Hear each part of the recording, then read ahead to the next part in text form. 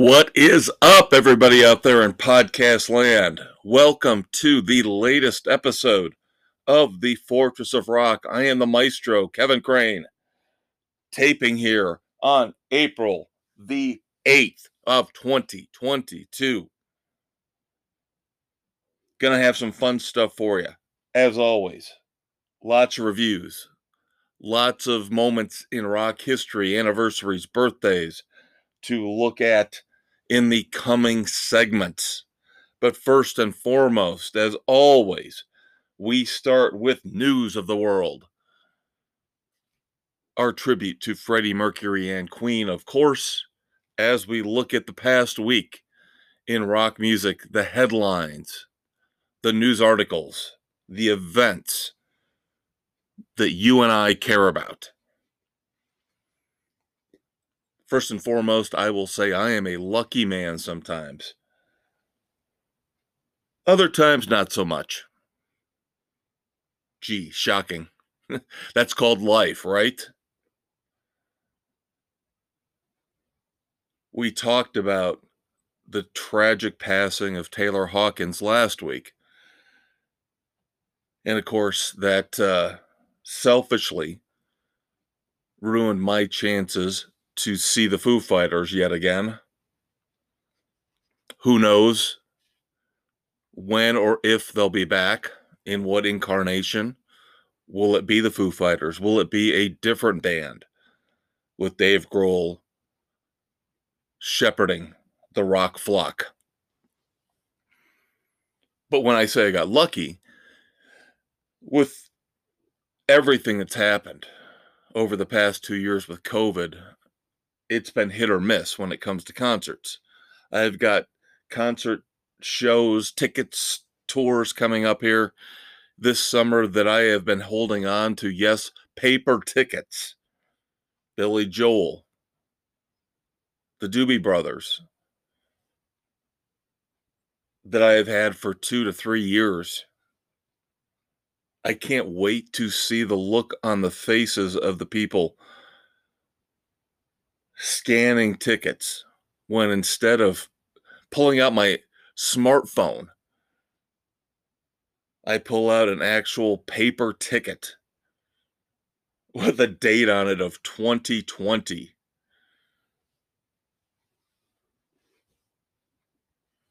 That should be fun.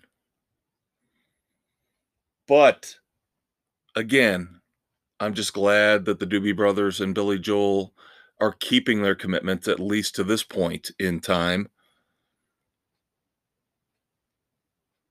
Foo Fighters were one that originally I got hosed on, and then, of course, again, with the unbelievable sadness of Taylor Hawkins passing for a second time, I will miss out again. And I'm not trying to be a selfish jerk, but this is kind of the concert world we have come to deal with, what we've been accustomed to over the last 2 years. Anybody like me who buys 10, 11, 12 tickets a year to go see shows, this is what we have been. We've grown accustomed to this. This is what we have been subjected to over the last 2+ years now.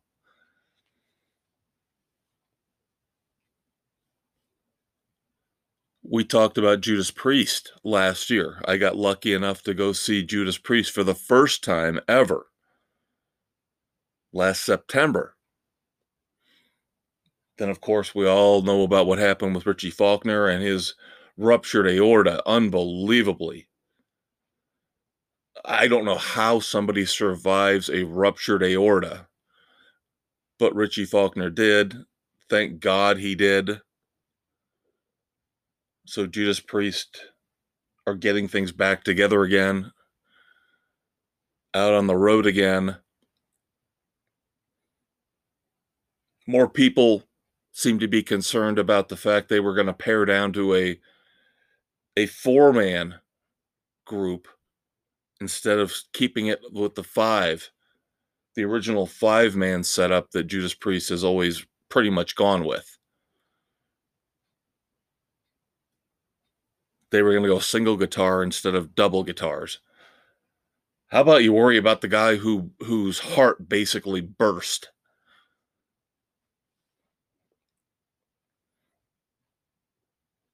But then this year, just when you think everything's going to kind of, sort of try to get back to normal, what happens?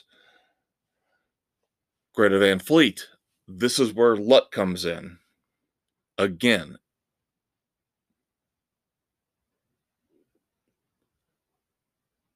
got to see them on that opening night show of the Dreams and Gold tour in Kalamazoo. Next thing you know, they're getting hit with pneumonia, canceling weeks worth of shows. And now, Mammoth WVH, my new favorite band. Got to see them a couple weeks ago.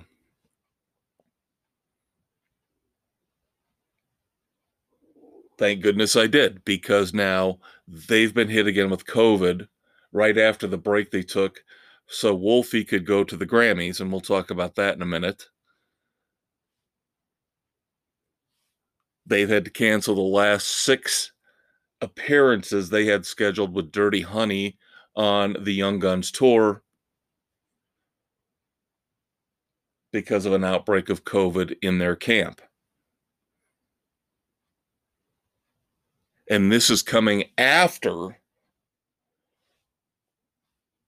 the original date I was supposed to see them on back in January was postponed until just a few weeks ago in March. So again, I'm going to say, in terms of a concert goer, I'm lucky.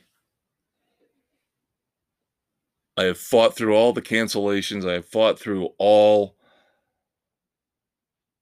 the postponements, the delays, and have gotten to see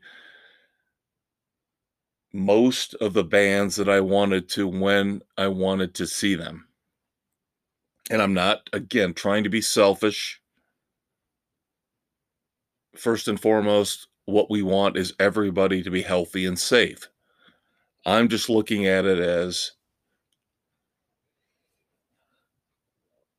more often than not, on the rock and roll roulette wheel here that COVID has created, I have been more lucky than not.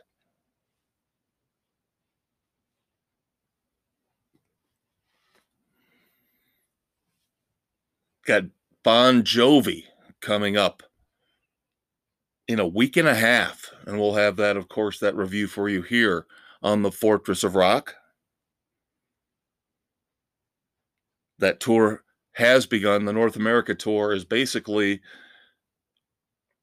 all of April for Bon Jovi. I will see them in Indianapolis here coming up, like I said, in about a week and a half.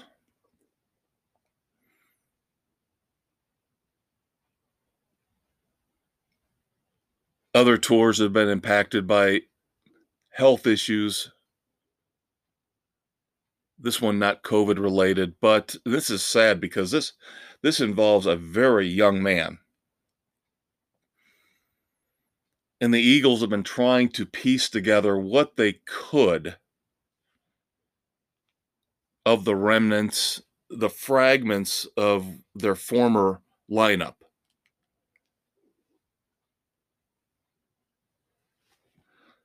Of course, Glenn Frey died tragically years ago. He wasn't that old. You want to argue with the fact I called it a tragic death, that's fine. We'll get to more on that later on too, in terms of tragic death. But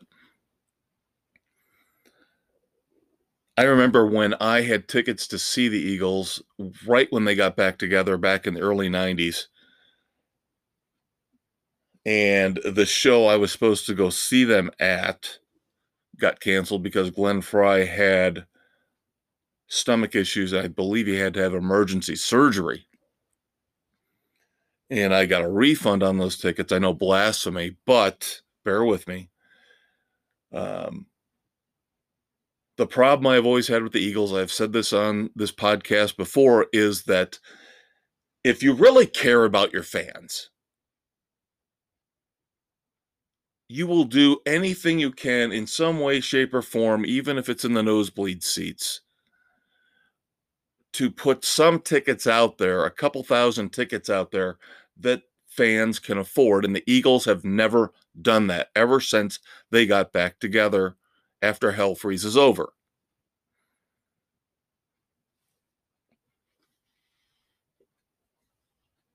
So initially, like I said, way back in the early 90s, I actually paid roughly $100 for lawn seats at an outdoor venue to see them. And then the whole issue with Glenn Fry popped up. I decided, just give me my money back. Who knows with the Eagles? Who knew at that point if they were actually going to be able to stay together, let alone tour together again? But of course, for them, the money's too good. Part of me always will blame Don Henley. Somehow I think he's the one. He's the driving force behind let's screw the fans over as much as we can, make as much money as we possibly can, because God damn it, we're the Eagles. That's fine. The Rolling Stones do the same thing. But I'm sorry, even though I've never paid money to see the Rolling Stones, they're the Rolling frickin' Stones, okay? I'm sorry, I have never understood how the Eagles think they're even close, remotely, to the Beatles, the Stones. I saw the Who, granted without Entwistle, without Keith Moon, RIP to both of them. That was about 5 years ago, 4 or 5 years ago. I paid roughly as much for good seats, covered regular seats, to see the Who that I would have paid back in 1991, 92, whenever it was for the Eagles, for lawn seats. Think about that. Think about that. Almost a 16, 17-year difference. And the Eagles were so arrogant back then, they thought they could charge as much as the Who have been charging for decent seats within the past 5 years. The Eagles think they're better than the Who. They're more important than the Who. That's how I read it. Or I can look at it and say, hey, maybe Daltrey and Townshend still get it and are still trying to keep it so that their true fans can come and see them at affordable prices. I know, I'm off on a tangent to what I do. I will never, ever, ever appreciate the Eagles and how they price out a lot of their diehard fans. Aren't they from California? Maybe that'll tell you something.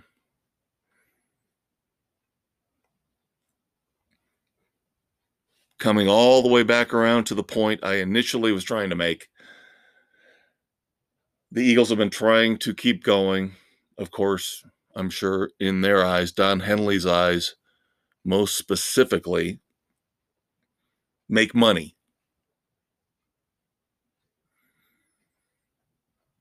They have had Vince Gill join their lineup, noted country star. And then, of course, after Glenn Fry passed away, they brought in Deacon Fry, his son. Story goes, of course, that Don Henley heard him sing, I believe it was Peaceful, Easy Feeling, at the memorial ceremony for Glenn Fry when he died. And of course, Don Henley, being such a caring soul, otherwise known as I see dollar signs, cha-ching, cha-ching, said, hey, let's bring in Deacon Fry and have him take his dad's place in the Eagles. Again, If it was any other person, I'd probably take it on face value and say, yeah, it's a sweet gesture. It's a wonderful gesture. With Don Henley, again, I think it's all about him being able to grow his bank account. And now we're starting to see, possibly, maybe, that Deacon Fry was not ready for this. The kid is too young to be having health issues. I'm wondering if stress is involved. He had to bow out here in 2022 of a lot of the dates on the Hotel California tour. And now, unfortunately, he's decided to drop out of the Eagles altogether.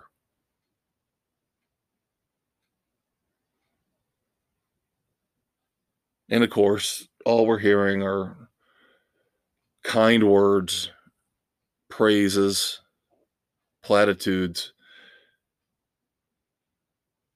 And the kid deserves every single word, every single bit of adulation. In his mid-20s, to have gone through this, his father's death, and then replacing him in one of the greatest American bands of all time. Yeah, Don, eat that up.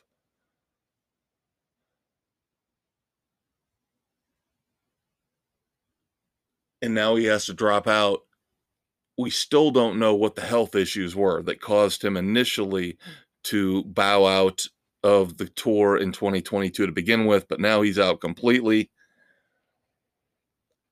I just got to believe it's something to do with the pressure and the stress of taking over for his father in one of the greatest bands in history. That's a lot to stomach. That is a lot to take on for a young man. So, of course, as much vitriol as I spew about Don Henley, the greedy bastard, on the flip side, I will tell you I wish nothing but the best for Deacon Fry, and I hope he finds peace and solitude, finds his way, finds his path in life. It doesn't have to be with the Eagles. Godspeed to you, kiddo. Now, speaking of other children of rock and roll legends, we talked earlier about Mammoth WVH and how they had to drop out of the last portion of their Young Guns tour with Dirty Honey. I am biased. Everybody knows that. If you haven't figured that out by now, if it's Van Halen, you know I'm all in.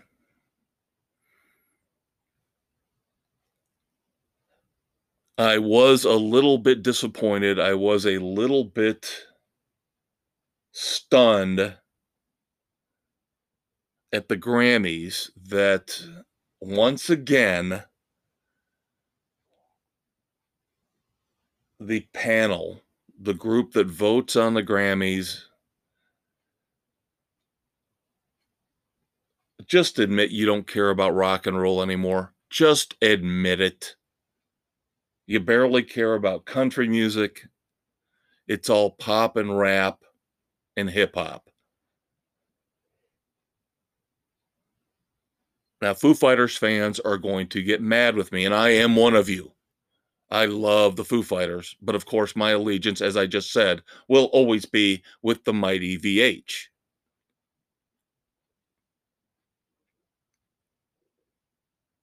Medicine at Midnight is not even close to the best album the Foo Fighters have put out. If anything, it's probably one of their 2 or 3 worst.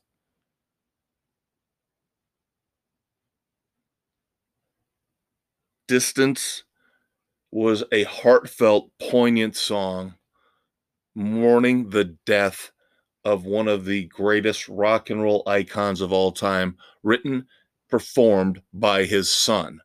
Yet the Grammy crowd could not see fit to give an award to distance. Again, it was Foo Fighters, Foo Fighters, Foo Fighters. The three rock categories that are left in the Grammys, rock performance, rock song, rock album, all went to the Foo Fighters.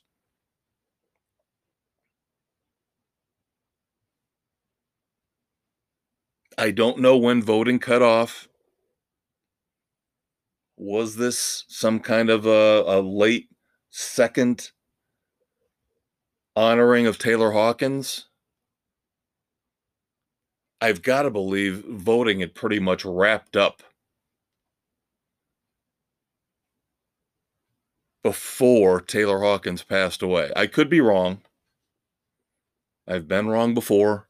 It's rare, but it happens, especially when it comes to music.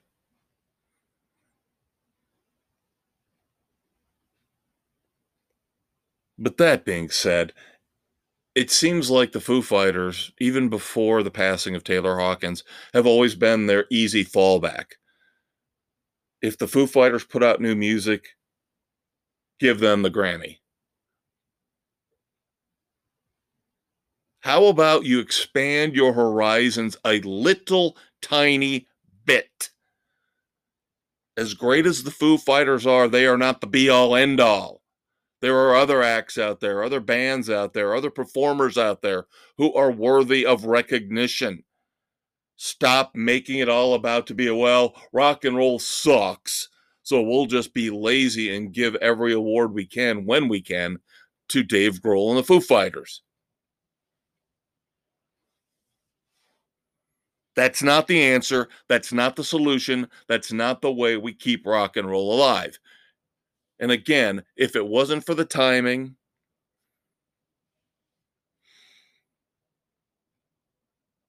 I would be even more upset.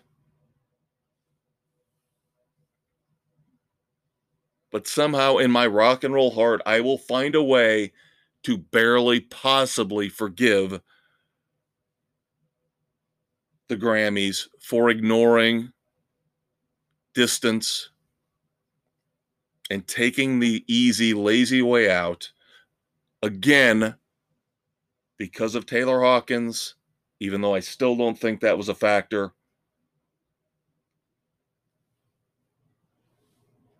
Let's try to find some other performers, bands, and singers to reward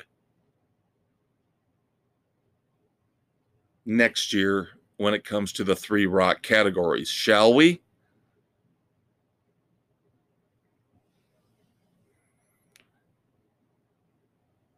You've got the AMC, you've got the CMAs.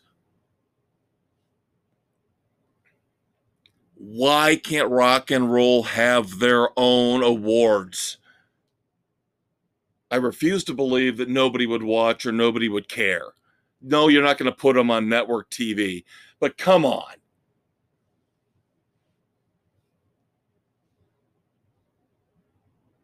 I have complained week after week, month after month,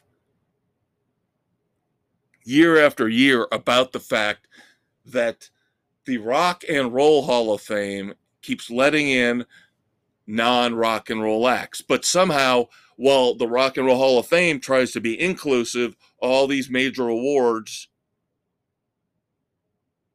are exclusive. Just like this country, just like the way we are right now when it comes to politics, social issues. We claim we're inclusive. We are not. We have become more exclusionary than ever before in our lifetime. We're hypocrites on many, many fronts. Music, of course, not even remotely close to being the most important of those categories, but baby steps. Let's get some rock and roll awards in there. Not just the Rock and Roll Hall of Fame, again, because it's not even the Rock and Roll Hall of Fame anymore.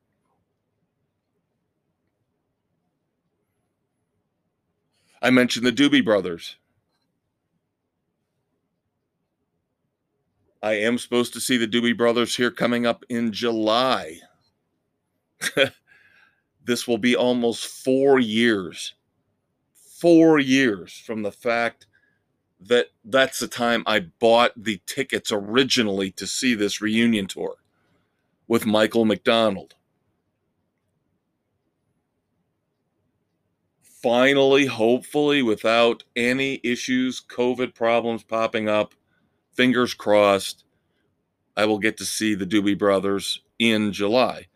They have actually taken an optimistic step. They have added 11 more tour dates to this rescheduled reunion tour slate. So if they're adding dates, I am extremely hopeful that, yes, finally, after almost 4 years, after buying tickets, I will get to see the Doobie Brothers with Michael McDonald.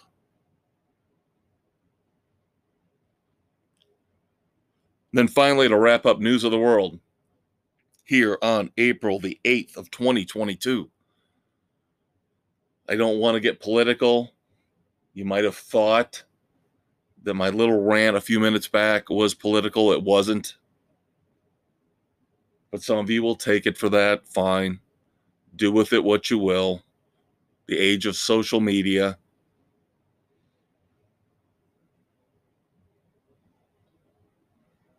I'm not sure if I'm going to review this song or not in the coming weeks. It's possible. Again, I'm not trying to get political, but because it's music, it's bands that I actually like and care about, I'm going to bring this up real quick to close out segment one. The Van Zandt brothers, Johnny and Donnie, of course, Leonard Skinner and 38 Special, have recorded and released a song called Sweet Florida in support of the re-election campaign of Governor Ron DeSantis.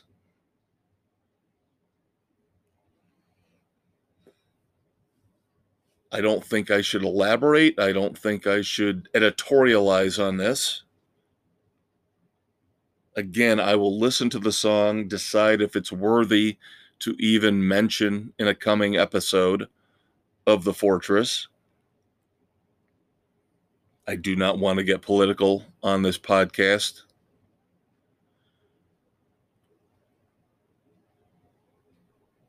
But at the same time, I realize that music is important. Music does have a purpose. Music does serve causes.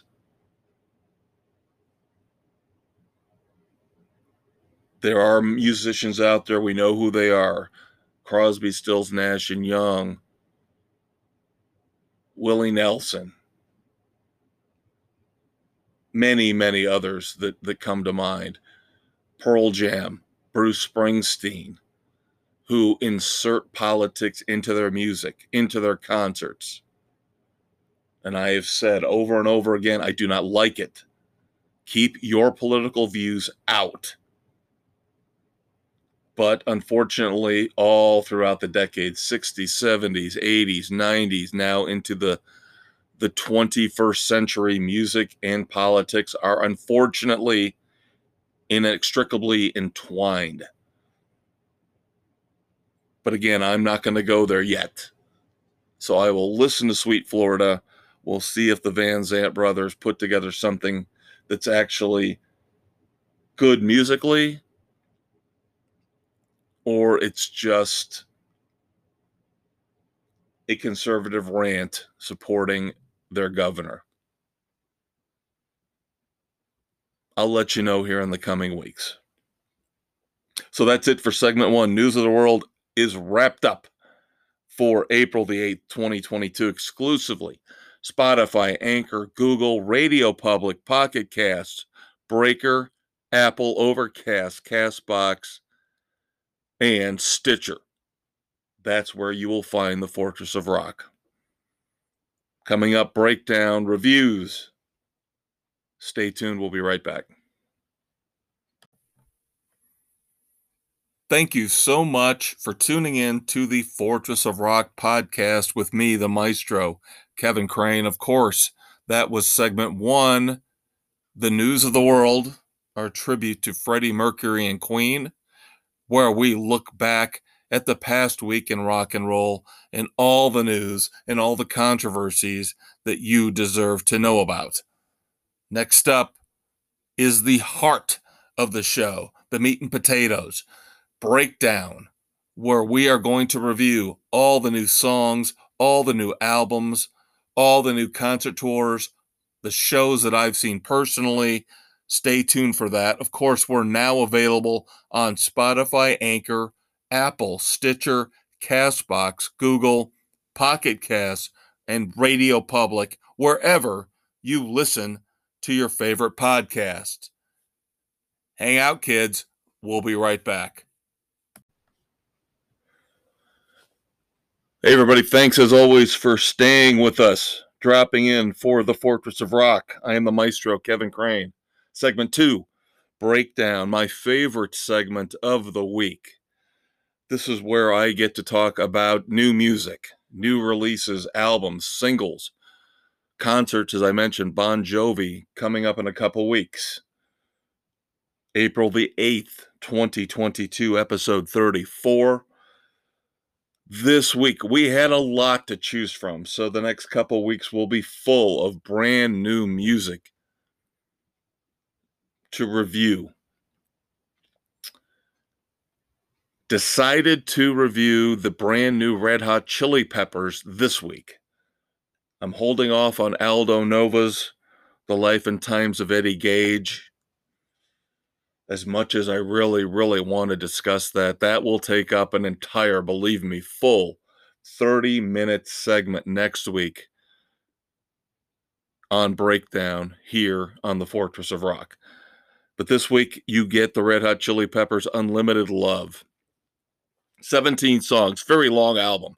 It almost seemed like they wanted to do their best to fill out an entire CD. Yes, I know, people don't care about CDs anymore. But if you look at the length of this album, they pushed it to the maximum amount of time they could that would fill in a CD.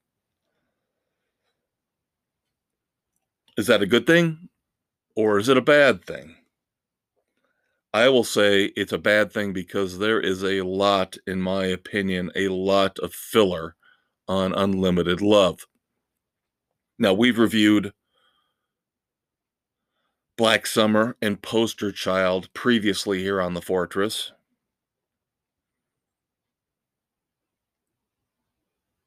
They were both pretty good. I have my issues with both of them. But, as we always do, and it's going to take a while, so let's get going right now. Track by track, here is my review of the Red Hot Chili Peppers' Unlimited Love. Track 1, Black Summer. It's hard not to like Black Summer.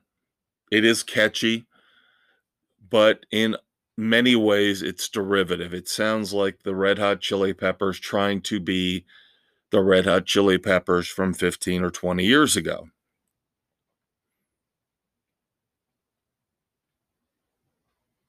Track 2, Here Ever After. A little bit better. It's a nice 1-2 punch to start the album out. Here Ever After. Again, I don't know if I can say there's much on this album that sounds to me like it's original or different for the Chili Peppers.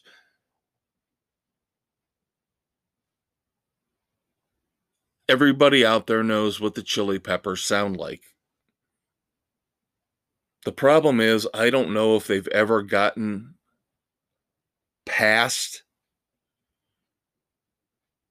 the sound that they helped to define the rap pop funk rock sound, that fusion that they're known for. They've never really gotten to a point where they've taken that and made it greater, made it better than they had back on Albums like Stadium Arcadium or Californication. They've been stuck in a rut for a long, long time. And I don't think Unlimited Love proves that they have found a way out of that rut. That's why Black Summer and Here Ever After, as much as I can say I'll take them, I like them, I don't love them. Because again, they don't seem to be expanding the Red Hot Chili Peppers footprint. Then you get to the awkward, terrible third song, Aquatic Mouth Dance. Number one, come on with the title. This is where it gets a little ridiculous with this band. This is why, to me, I know they're in the Rock Hall of Fame. To me, I wouldn't have put him in. Sorry. Many other bands, as you know, that I think are more worthy to go into the Rock Hall of Fame. And this is the type of idiocy, the aquatic mouth dance, that shows to me that they don't deserve to be honored as one of the ultimate rock bands of all time and getting into the Rock Hall of Fame. But again, we've talked about it and talked about it. I don't want to keep going on about this. The people in charge have different viewpoints on music than I do. But the nonsense here with Aquatic Mouth Dance, it's not an enjoyable song. They try to throw in some bizarre, jazzy horns, some bass. Of course, Flea is awesome. Flea is one of the best bass players of my lifetime. I'm never going to disavow him and what he can do, even though I think that a lot of times they do stupid crap that undermines their greatness when it comes to some of the music they put together. You know, putting socks on their junk, for example. Oh, look at us. We're classic rock and roll bad boys.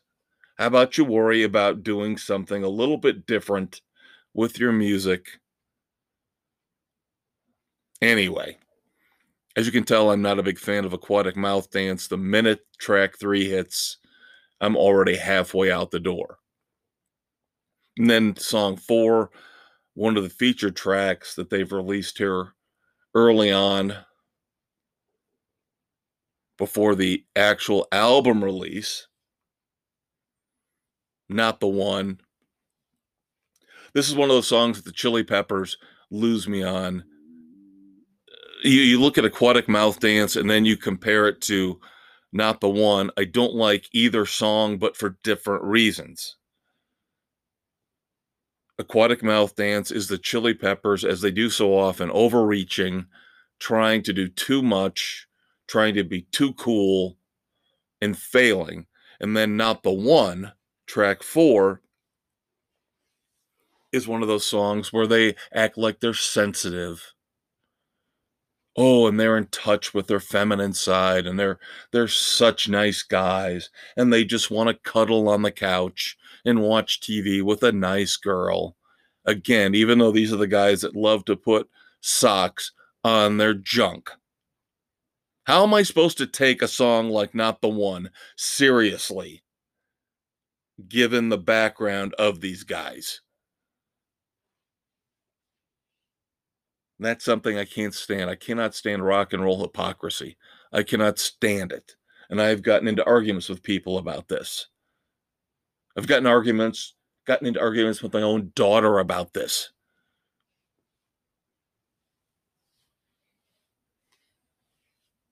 I will take Motley Crue any day because you know what?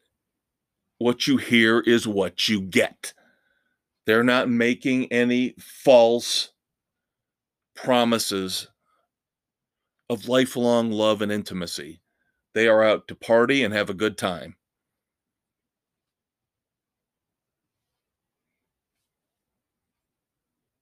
Just be honest. Just be honest with your music. And sometimes, again, I hate to keep harping on it. The Red Hot Chili Peppers do not seem like an honest band to me. And I know there's been drug addiction problems, broken home problems, blah, blah, blah. Sorry, you can hate me for saying that, but we've heard it. Some of us who watched the original Behind the Music on MTV, we've heard all the stories. Rock and roll was a way for us to cope when we had a broken home, abusive mothers, abusive fathers, alcoholic parents. We couldn't relate to the people in high school. You know what? There are some out there who had solid families, nurturing families, encouraging families, and they turned out to be rock gods too. Yes, again, I'm talking about the Van Halens. And they have no shortage of their tales of woe and pity. Believe me, I get it. So we all do. That's the point. We all do. We have all been through the grinder of life. You guys were lucky enough to come out on the rock and roll side of things. Just don't be phonies. And again, I feel like this album upsets me so much because I feel like the Red Hot Chili Peppers are phoning it in and they are phonies. Now we get to track 5. Again, another reason for me to rant and rave and get upset with them. Poster Child. Unbelievably catchy song. Here's the thing. A lot of people are comparing it to Billy Joel's We Didn't Start the Fire.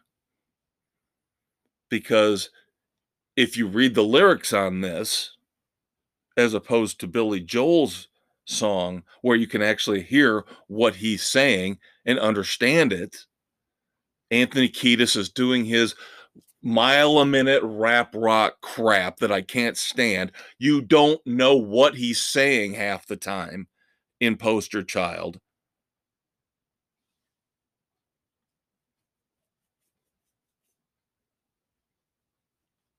I don't like We Didn't Start the Fire, and I'm a huge Billy Joel fan. That's another concert review we've got coming up here in the next couple months on the Fortress. But I think that is one of his weakest hits of all time. In a way, it's lazy, just like Poster Child is. Again, I'll say this for the last time. I swear. Especially over the first 5 songs, Unlimited Love is a lazy, lazy album. It breaks no new ground. Now, here's the thing. If I were producing this album, if I were able to tell Flea and Anthony Kiedis, Chad Smith, John Frusciante, what to do with this album in terms of how to set it up, sequencing it, what to stay, what to go, what to cut, what to keep. Poster Child, I would put a line after that one. Again, 17 songs. Because here's the problem. The first 5 songs seem like, for the most part, they are trying to be the old hit-generating Chili Peppers of the last 20 years. When we get through songs 6, 7, 8, 9, 10, 11, 12, I would have thrown them all in the trash bin. I would have said, forget it. There are some decent moments in here, but for the most part, I would have said, get rid of the entire middle part of Unlimited Love. Starting with song 6, The Great Apes, I'll pass. Microwave, lukewarm Chili Peppers. Again, parts of it nonsensical. And then 2 straight wussy songs again, like Not the One. 7, It's Only Natural. 8, She's a Lover. Again, the Red Hot Chili Peppers acting like they are so smooth and they are so in touch with their feminine side. Hypocrites. Hypocrites. You guys shouldn't even come close to trying to pull off songs like this. Under the Bridge was different. Under the Bridge, even though it was a mid-tempo to slow rocker, the background of the song, the lyrics of the song, we got it. We understood where it was coming from. That's why it hit home with many, many people. But again, for you guys to act like you are so smooth, you guys should not even be remotely close to touching material like this. For the third time in 8 songs, wussy, terrible fluff coming from the Red Hot Chili Peppers. Then finally, we get to track 9, These Are the Ways, where at least if the song still comes off as unfocused, it rocks. So for that point and that point alone, it's a welcome break from all the other cardboard cutout, smooth Frank Sinatra wannabe type garbage that has come before it. When I say Frank Sinatra, you know what I mean. I mean, ooh, listen to us. We're smooth. We're crooning. We know what's in the heart of a woman when we're not putting champion athletic socks on our ding-dongs. Then it gets bad again. Song 10, What You Thinking, is just, again, generic Chili Peppers. Song 11, Bastards of Light, is better. Not great in my opinion, but better. And then we get almost back to the stupidity of Aquatic Mouth Dance with track 12, White Braids, and Pillow Chair, where it almost seems juvenile. It seems like all they want to do is figure out a way to work the term pussy willow into the song over and over again because, that's dirty. Oh, that's so dirty. It's stupid, is what it is. Now, this again, my cutoff point. If I was their guru, mentor, rock and roll shaman, I would tell them, all right, now the last 5 songs, let's take everything from Poster Child back, and then we'll tack these 5 songs on. That gives us a 10-song album that's actually decent, that's actually reflective of a solid output from this band. Because the best song on the album is track 13, where we start this last portion of Unlimited Love that I do like. One Way Traffic, this is what I want from the Red Hot Chili Peppers. One Way Traffic is a party tune. It's got them playing vibrantly. I can understand what Anthony Kiedis is saying. He's not rapping 1,000 words a second.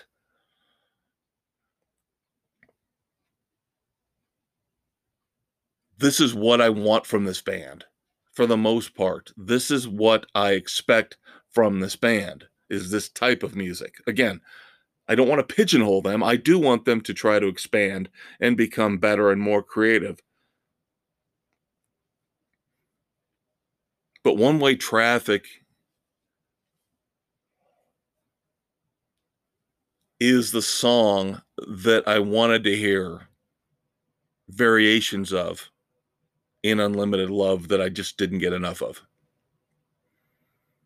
Then we're back down the rabbit hole again. Veronica is not good. Track 14. Track 15, Let 'Em Cry.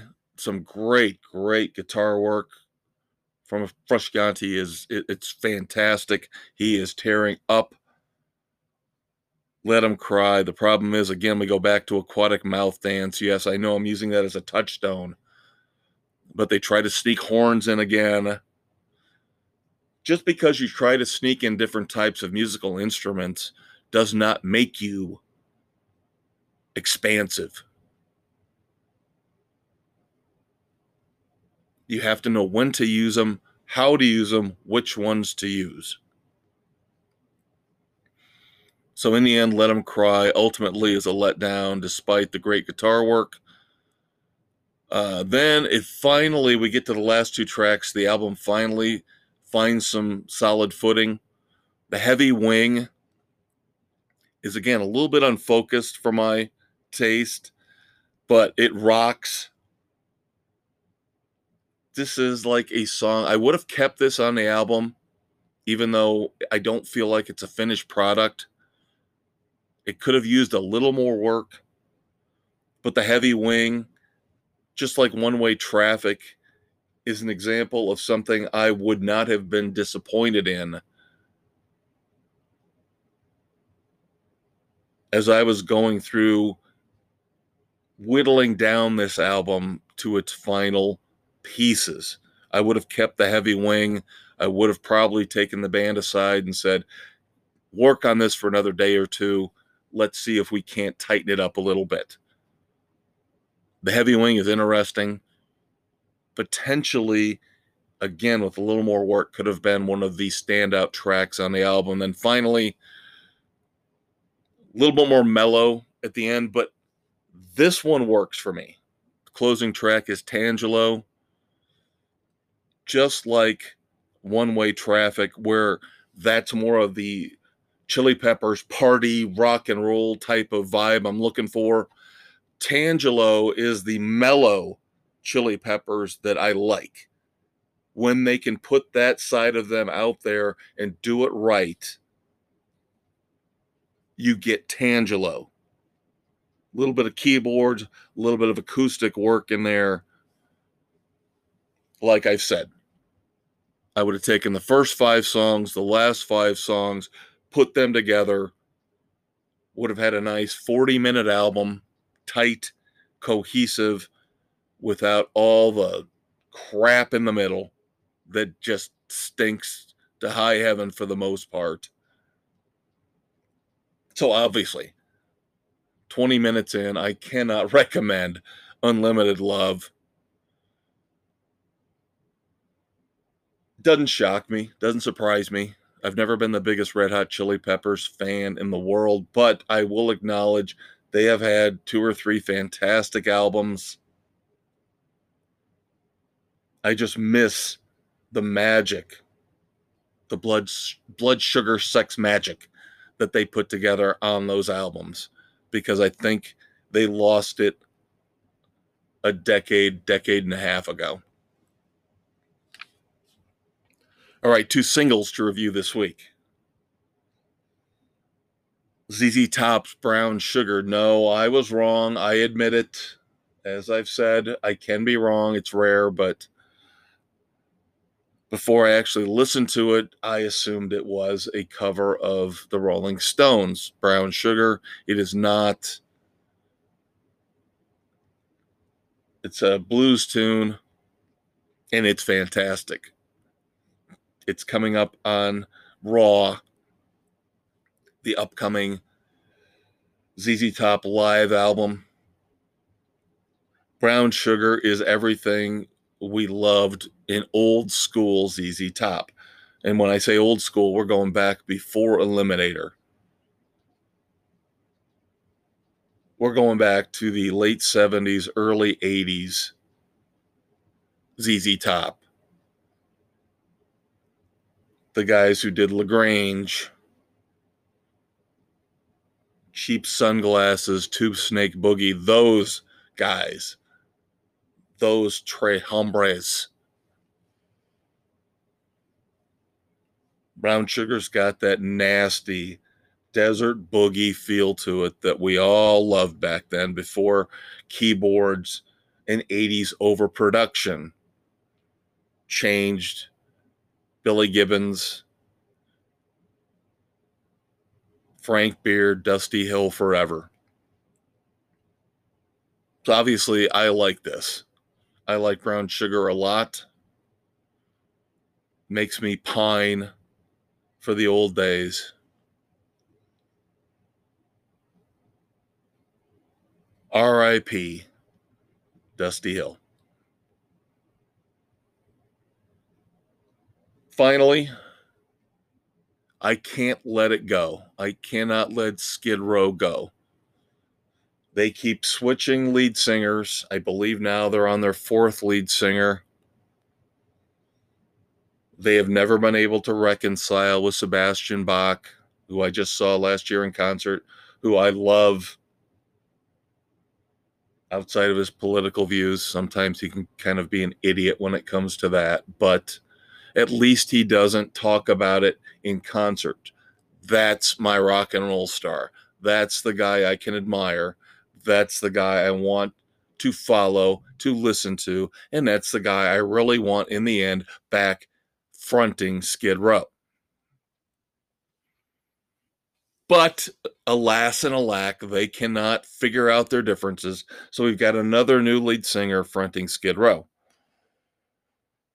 First single from the upcoming album, The Gang's All Here. I love it. I love the song, but here's the catch. Here's the caveat.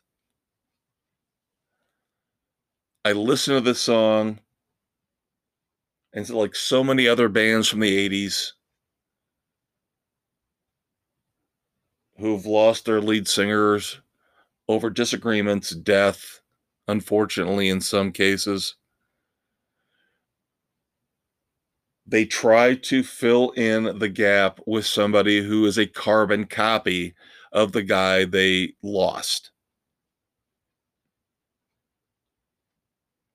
So as I listen to The Gang's All Here, and again, it's a great tune, it's a rockin' tune. Problem is, it's just a little too close to sounding like Sebastian Bach, where all I'm thinking is, man, Sebastian would have torn the roof off of this thing. This would have been an unbelievable classic 2022 return for the original Skid Row. If only they could figure out their differences and get back together. But they haven't, so it's just not quite the same. Again, I'll take it, but in the end, it's not Skid Row. All right, kids, breakdown is over. Wrapping up segment 2 here on the Fortress of Rock. I feel like I should apologize to the Red Hot Chili Peppers for ripping into them for 20 minutes in their new album. And it's not as terrible. I think I painted a bleaker picture of it than I should have. It's not the worst album I've ever heard in my life. It's just, again, disappointing given the talent involved and their reputation. You be the judge. Feel free to drop me a line on the Fortress of Rock. Check out our Facebook page. Leave me a comment there. Segment 3, I Want to Go Back, coming up. Our weekly look at moments in rock history, birthdays, anniversaries, untimely deaths. Hang out with me for a little bit more, won't you? On the Maestro. We'll be right back. All right, now that we've looked at the current state of music in our breakdown segment, it is time to climb into the DeLorean and travel back in time to look back at moments in rock and roll history, birthdays, deaths, anniversaries of song and album releases. It is time for I Wanna Go Back, our tribute to Eddie Money. Stay tuned. And as always, we're on Spotify, Anchor, Apple, Stitcher, Castbox, Google, Pocket Cast, and Radio Public, anywhere where you listen to your favorite podcasts. Welcome back to the Fortress of Rock. I'm the Maestro, Kevin Crane. April the 8th, 2022, episode 34. As we do every week, time to look back at the history of rock and roll. And this is also the time every week where I acknowledge my sources. 3 of them in particular, the Van Halen News Desk, of course, thisdayinmusic.com, and my favorite, ultimateclassicrock.com. Story ideas come from them at times, but as always, the opinions are mine and mine alone. All right, let's start off with the birthdays this week. April the 8th, going back to 1947, Steve Howe of Yes and Asia. Happy birthday, turned 75 years old today, of course. He is currently in an incarnation of Yes. I won't say it is Yes per se. Again, another one of these bands that's fractured over the years. Members have died, members have moved on, different versions of the same band, which I can't stand. You could say that with both Yes and Asia.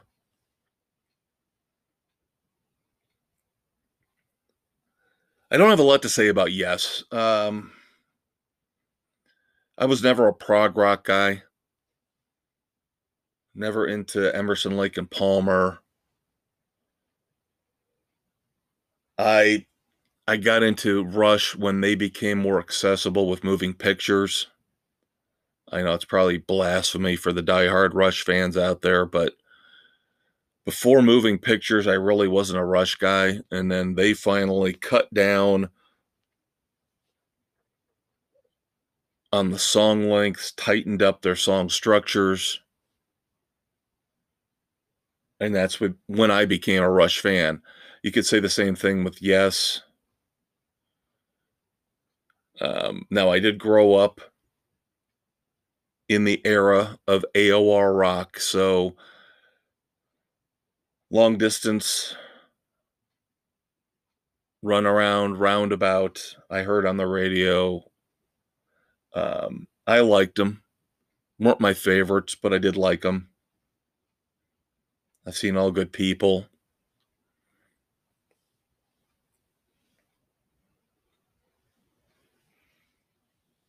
And then, of course, when they hit it big, 90125, Owner of a Lonely Heart, Leave It, Big Generator, all the albums that came after that before they finally fractured. There was a price to pay in the 80s. Ask bands like Heart, Yes, obviously.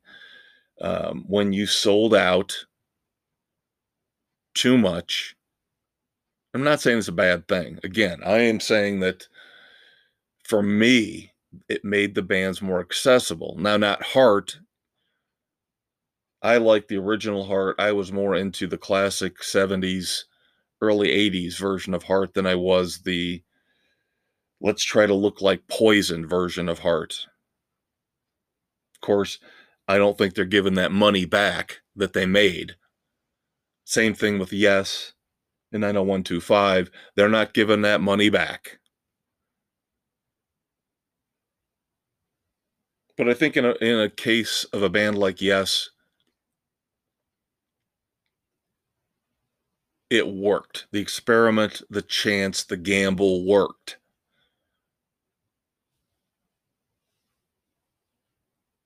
Now, I would rather focus on Asia when it comes to Steve Howe. And they'd already fractured at this point in time. Yes, it already started splitting up. They had brought Trevor Rabin, and he was the one who got them focused on more of an accessible pop rock sound, where Steve Howe had moved on to Asia. I loved Asia. I just loved Asia. I loved the whole supergroup idea. Parents get divorced, people split up, boyfriend, girlfriend, families fracture. So in the 80s, it only made sense when it became more commonplace to have stepbrothers, stepsisters, stepfathers, stepmothers. I've left this band. Why not get together with somebody else from another band and create a super group? And Asia was one of the best examples of how it could work when you did that.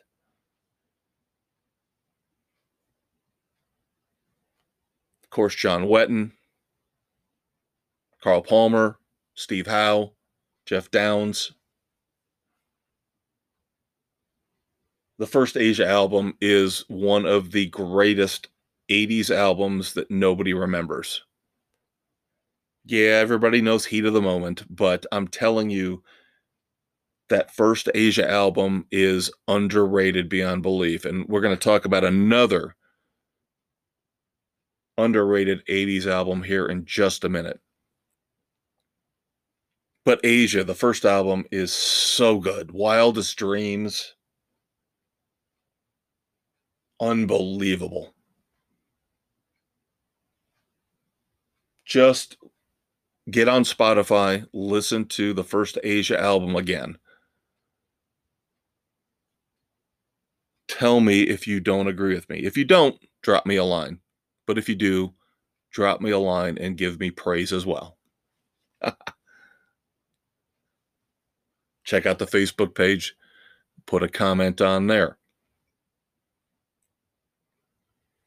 Second album wasn't quite as good, and it kind of went downhill from there, but they did hang on, and Asia put out a lot of good music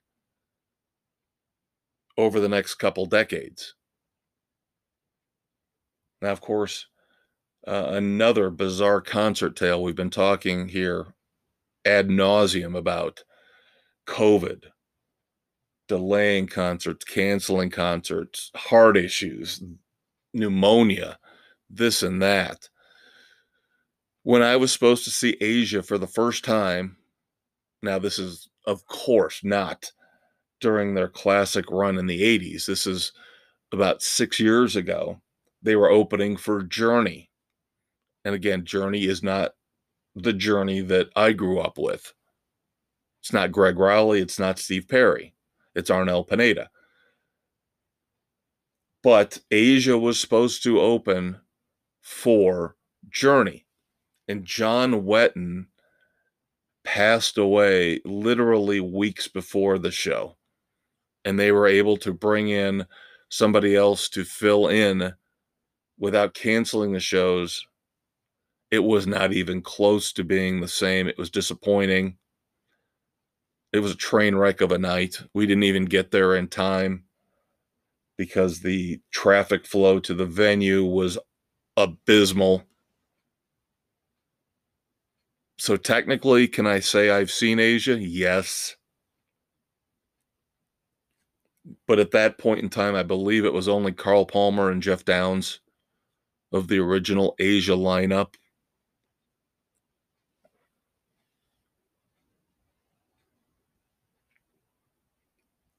So in the end, happy birthday to Steve Howe. Izzy Stradlin, of course, from Guns N' Roses. 60 years old today, April the 8th. I'll save my GNR rant for another time, maybe when it's Axl's birthday or Slash's birthday. Izzy, of course, has not been with the band in a long, long time, so the only thing I can put out there about GNR right now, since I've got another story coming up with another band that I kind of linked with GNR forever in rock history, is that while they're trailblazers, they're groundbreaking. You could say they were the last great pure rock and roll band before grunge came in, the bridge between hair metal and grunge and all the other crap that came afterwards. I just don't know if they've really ever had enough original output for me to look at them as one of the greatest rock and roll bands of all time. I think you need more than, in my eyes, 3 albums. I don't count Chinese Democracy. That's not Guns N' Roses to me. Sorry, that's basically an Axl Rose solo album. All I count is, of course, the classic Appetite for Destruction, which, yes, is one of the greatest albums of all time. And then Use Your Illusion 1 and 2, which are no slouches by any means. But is that enough? Because that's it. Is that enough? Maybe, hopefully, we get new music from GNR this year. And I'm not talking about Absurd or Hard School, these little one-offs that they're putting out there, kind of like what Van Halen did at the end of their career, where they're taking old studio rejects and reworking them. And again, I don't have a problem with it. Didn't have a problem with it with Van Halen. Don't have a problem with GNR doing it. I'm not that kind of an uptight jerk where a truly great rock and roll band, the stuff they throw on the floor and reject the first time around is probably better than 90% of the stuff that a lot of bands out there right now are putting out and saying, this is the top level stuff we've got. This is the best output, the best of the best. Just would like to hear Slash, Axl, Duff, give it one more go. Try to put together one more album. Take Hard School, take Absurd, find some other stuff you left on the cutting room floor, maybe throw a couple new compositions in and see what you come up with. Finally, we talked about Cynthia Lennon here recently. I'm not going to go on my Yoko Ono rant, but I do wonder what happened to Julian Lennon. Julian Lennon's birthday is April the 8th. He would be 59 years old. He is born in 1963. Of course, had a couple albums that hit big. I thought musically he was pretty good. The Lot was an interesting song. Too Late for Goodbyes was a great song.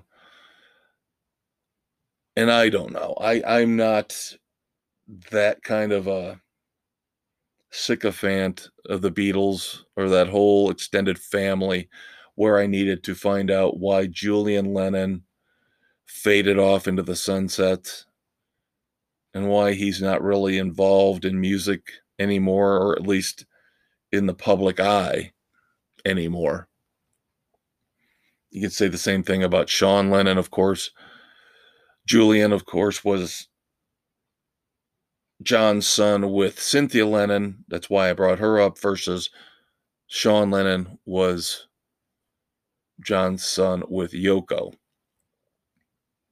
And again, it's got to be unbelievably hard to try to carry on that tradition, to carry on a legendary rock star's legacy. That seems to be a theme we've had this this week here on the Fortress, talking about Wolfgang Van Halen and talking about Deacon Fry and now talking about Julian and Sean Lennon. It's got to be unbelievably difficult. It's got to be. I hope Julian Lennon, wherever he is, whatever he's doing, he's happy, he's healthy, and he's doing all right. Because I always did kind of like him.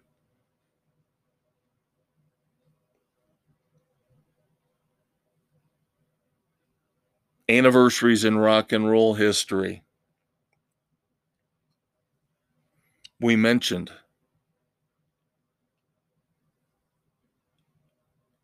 Guns N' Roses earlier, talking about Izzy Stradlin's birthday. And now we go to the other side of the coin. We look at death. We look at today, April the 8th in 1994 was the day that Kurt Cobain's body was found. The police, the coroners, actually placed his time of death on April the 5th from a self-inflicted gunshot wound at the age of 27. But today, unfortunately, is that day in rock history where I believe it was an electrician found the body of Kurt Cobain of Nirvana. And I have never claimed to be a great Nirvana fan. I will never claim to be a great Nirvana fan. If you wanted me to list my top 75 bands of all time, Nirvana would not make it. Sorry, just they wouldn't. I've never been overly impressed with their music.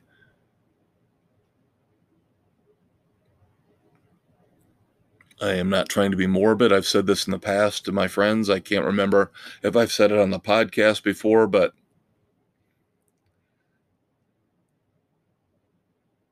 the fact that we got the Foo Fighters out of the tragedy of Kurt Cobain's suicide, musically at least,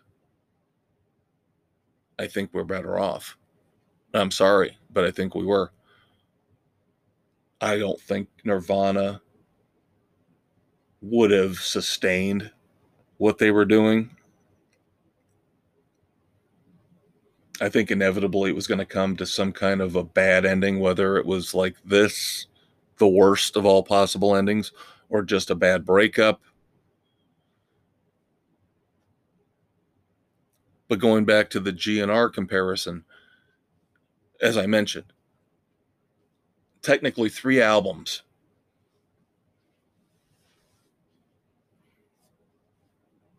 For GNR.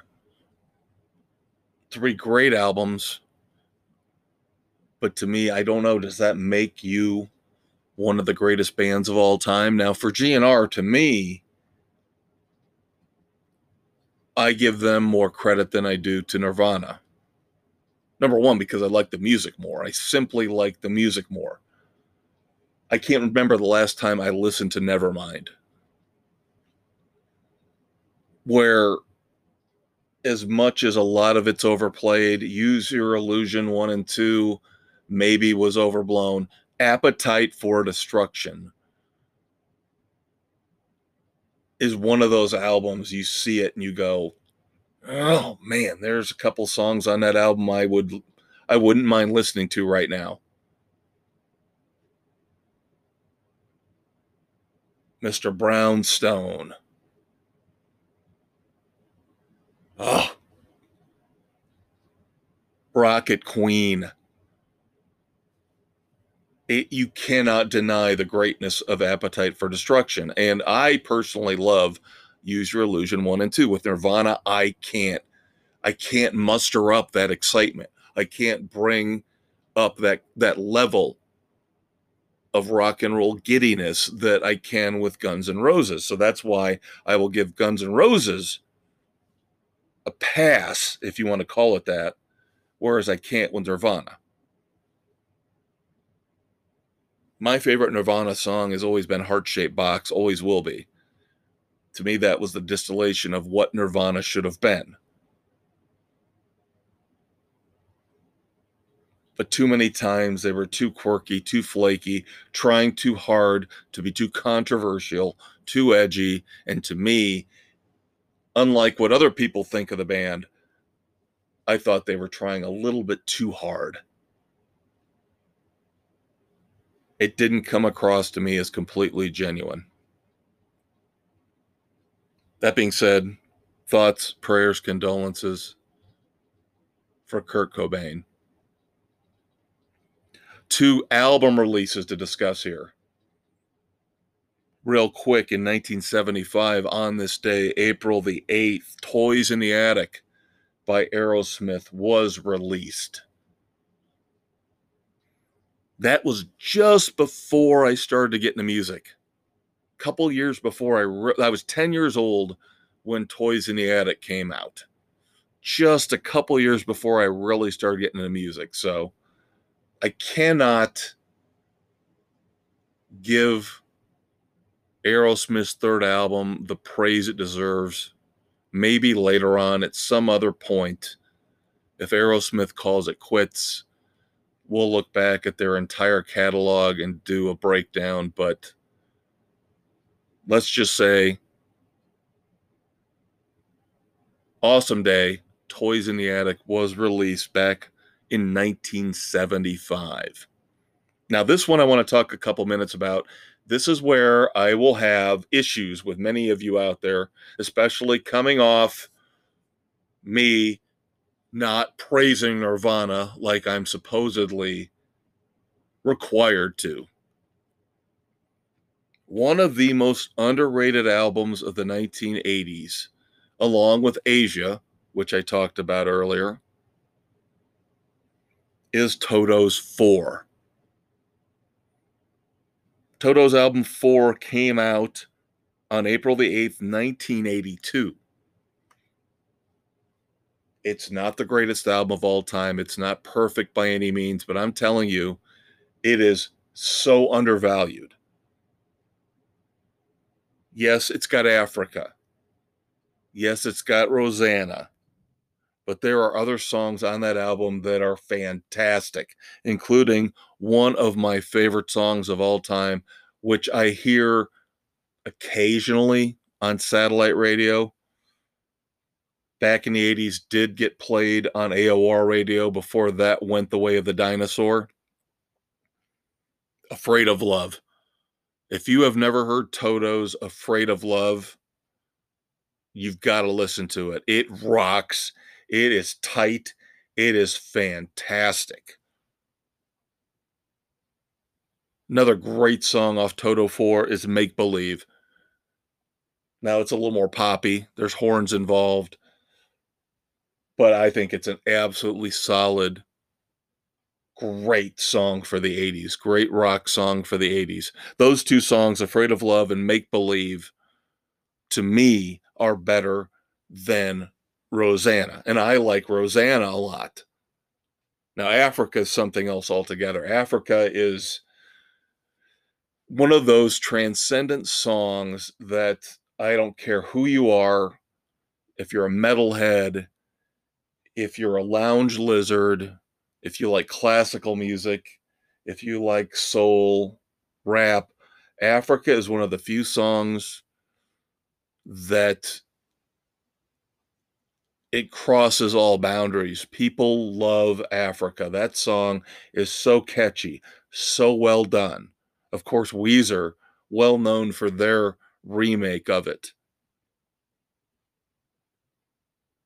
Africa is just one of the greatest songs ever made. Yes, I know I said it. It's out there. It's a bold proclamation. Africa is an unbelievable song.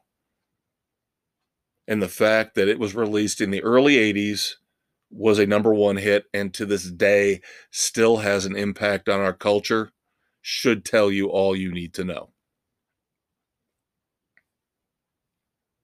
Check out Toto 4. Get on Spotify now.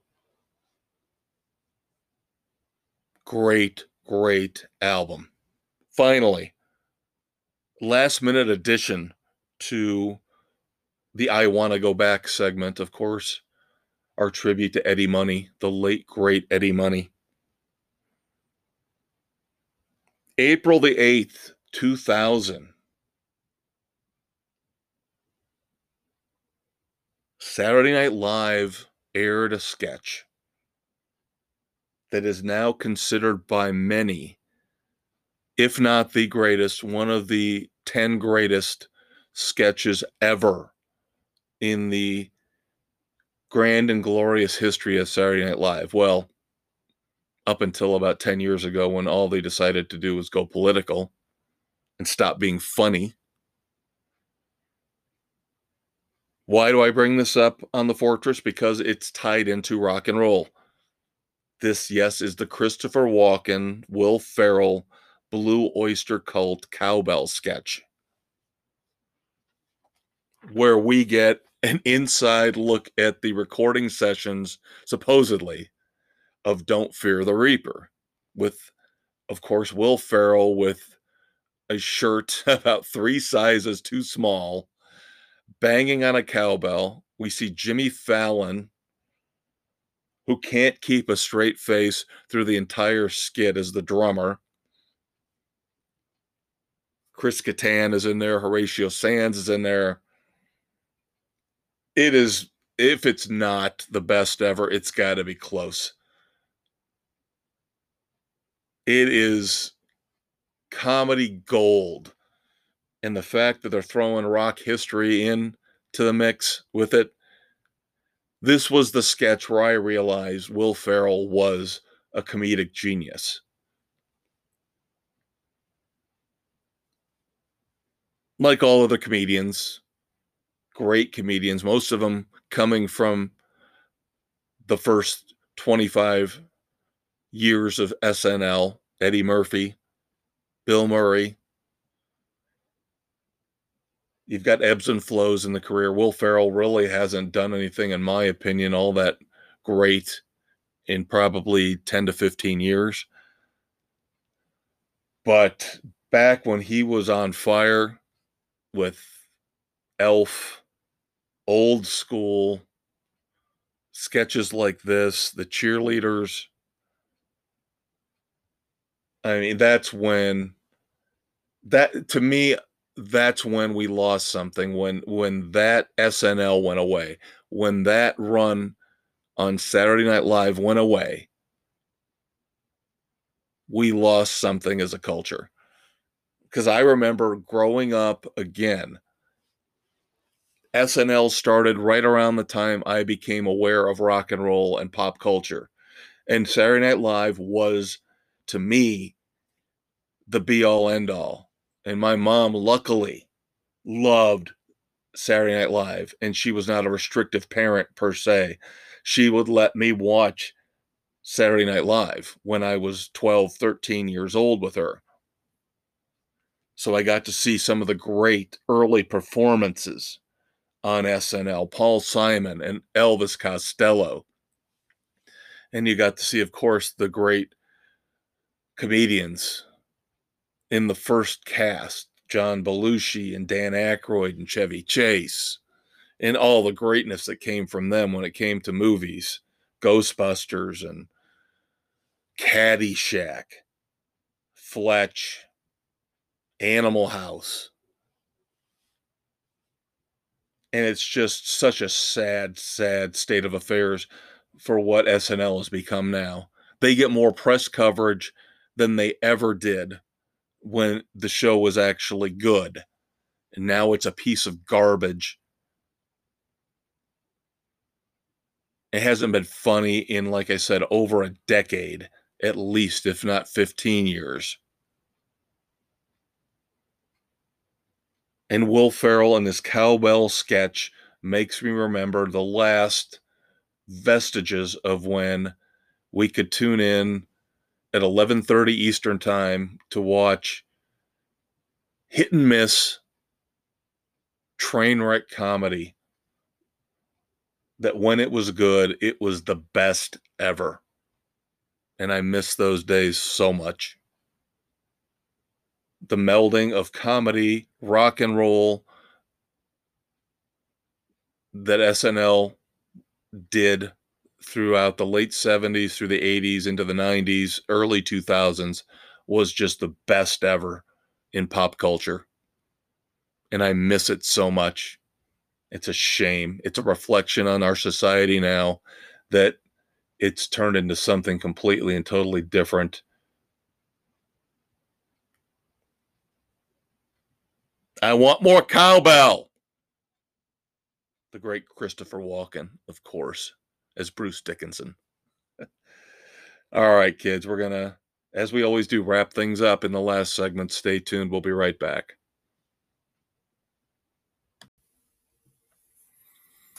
Well, we hope you enjoyed our trip back in time, looking back at the anniversaries, the classic moments in rock and roll history.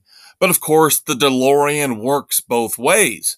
So now we have to move forward.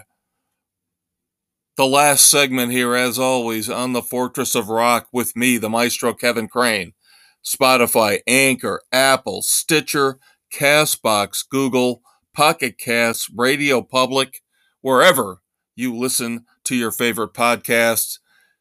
It's all about the future. What's coming out here in the next month or two? What songs? What albums? What concert tours? That's why we call it Wrap It Up. Thanks to the fabulous Thunderbirds. Thanks to you for hanging out. Here comes our final segment. Hey everybody, welcome back. Time to wrap things up here on the Fortress of Rock. Episode 34, April the 8th, 2022. Of course, Wrap It Up is our tribute to the awesome song from the fabulous Thunderbirds. We have got a lot to review here in the coming weeks, especially when it comes to albums. Next week will be the long-awaited review of Aldo Nova's return.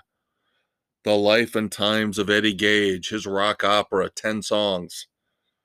Is it a preview? Is this all we're going to get?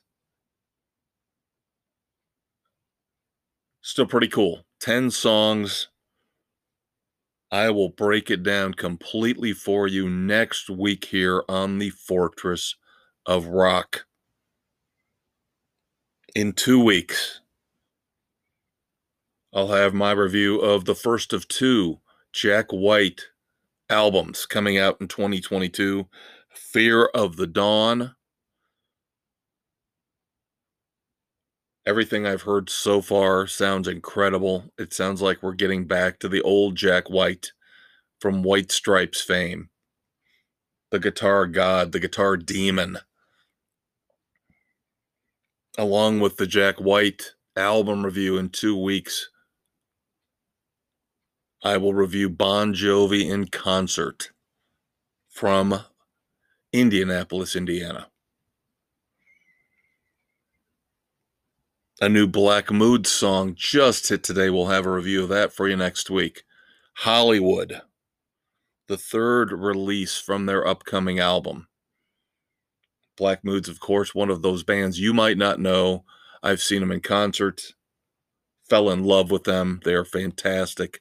To me, they are one of the bands that heralds the future of rock and roll. In Hollywood, I've listened to it once or twice. Fantastic stuff. Great, great stuff. Check out this trio on Spotify if you haven't already. The other 3 songs I've got on the slate, I'm not making promises. I might review these songs, I might not. I don't know. Depends on what kind of mood I'm in. I've already mentioned in News of the World, the political song, Sweet Florida from the Van Zant Brothers, Johnny and Donnie. Again, I'm not trying to make the Fortress of Rock anything close to a political platform, so I don't know if I want to review the song. I'll listen to it. If it's too political, I'm going to pass.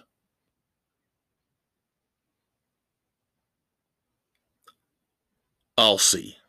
Let's put it that way. I'll see. If I want to give you guys my insight on it, I will here in a week or two. We'll see. Mick Jagger has done a solo song called Strange Game. It's the title song for an upcoming TV show starring Gary Oldman. I don't think the show is called Strange Game, but Strange Game is the theme for this show. So we'll probably give that a I wanted to say listen or whirl, so I came up with listen. I've created a new rock and roll word. We'll give it a whirl, we'll give it a listen, we'll give it a spin here over the next week or two, and we'll let you know what we think of Mick Jagger's Strange Game. Then finally, of course, I know a lot of people out there love Pink Floyd.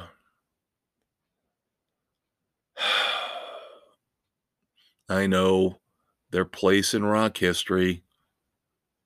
I know a lot of people do not like the current incarnation without Roger Waters. I don't like either incarnation, to be honest with you. I didn't like him when Roger Waters was in the band. I don't know if I really like him now with David Gilmour being the front man. But they've put together a song in support of Ukraine called Hey, Hey, Rise Up. Again, I'll listen to it. If it's worthy, I'll review it here in the next week or two on The Fortress. So there you go. That is The Fortress of Rock for April the 8th, 2022.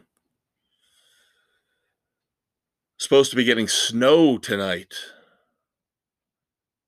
Still in the United States in April. And we're not talking Alaska. Jeez, it's just ridiculous.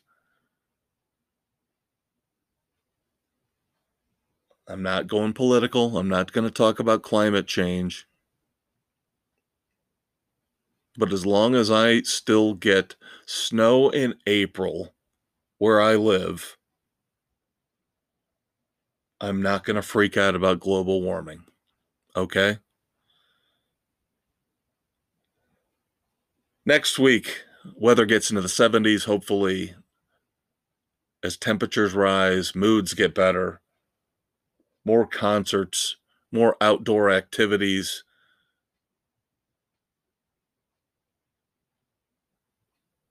The summertime vibe, hopefully, just around the corner here on the Fortress of Rock.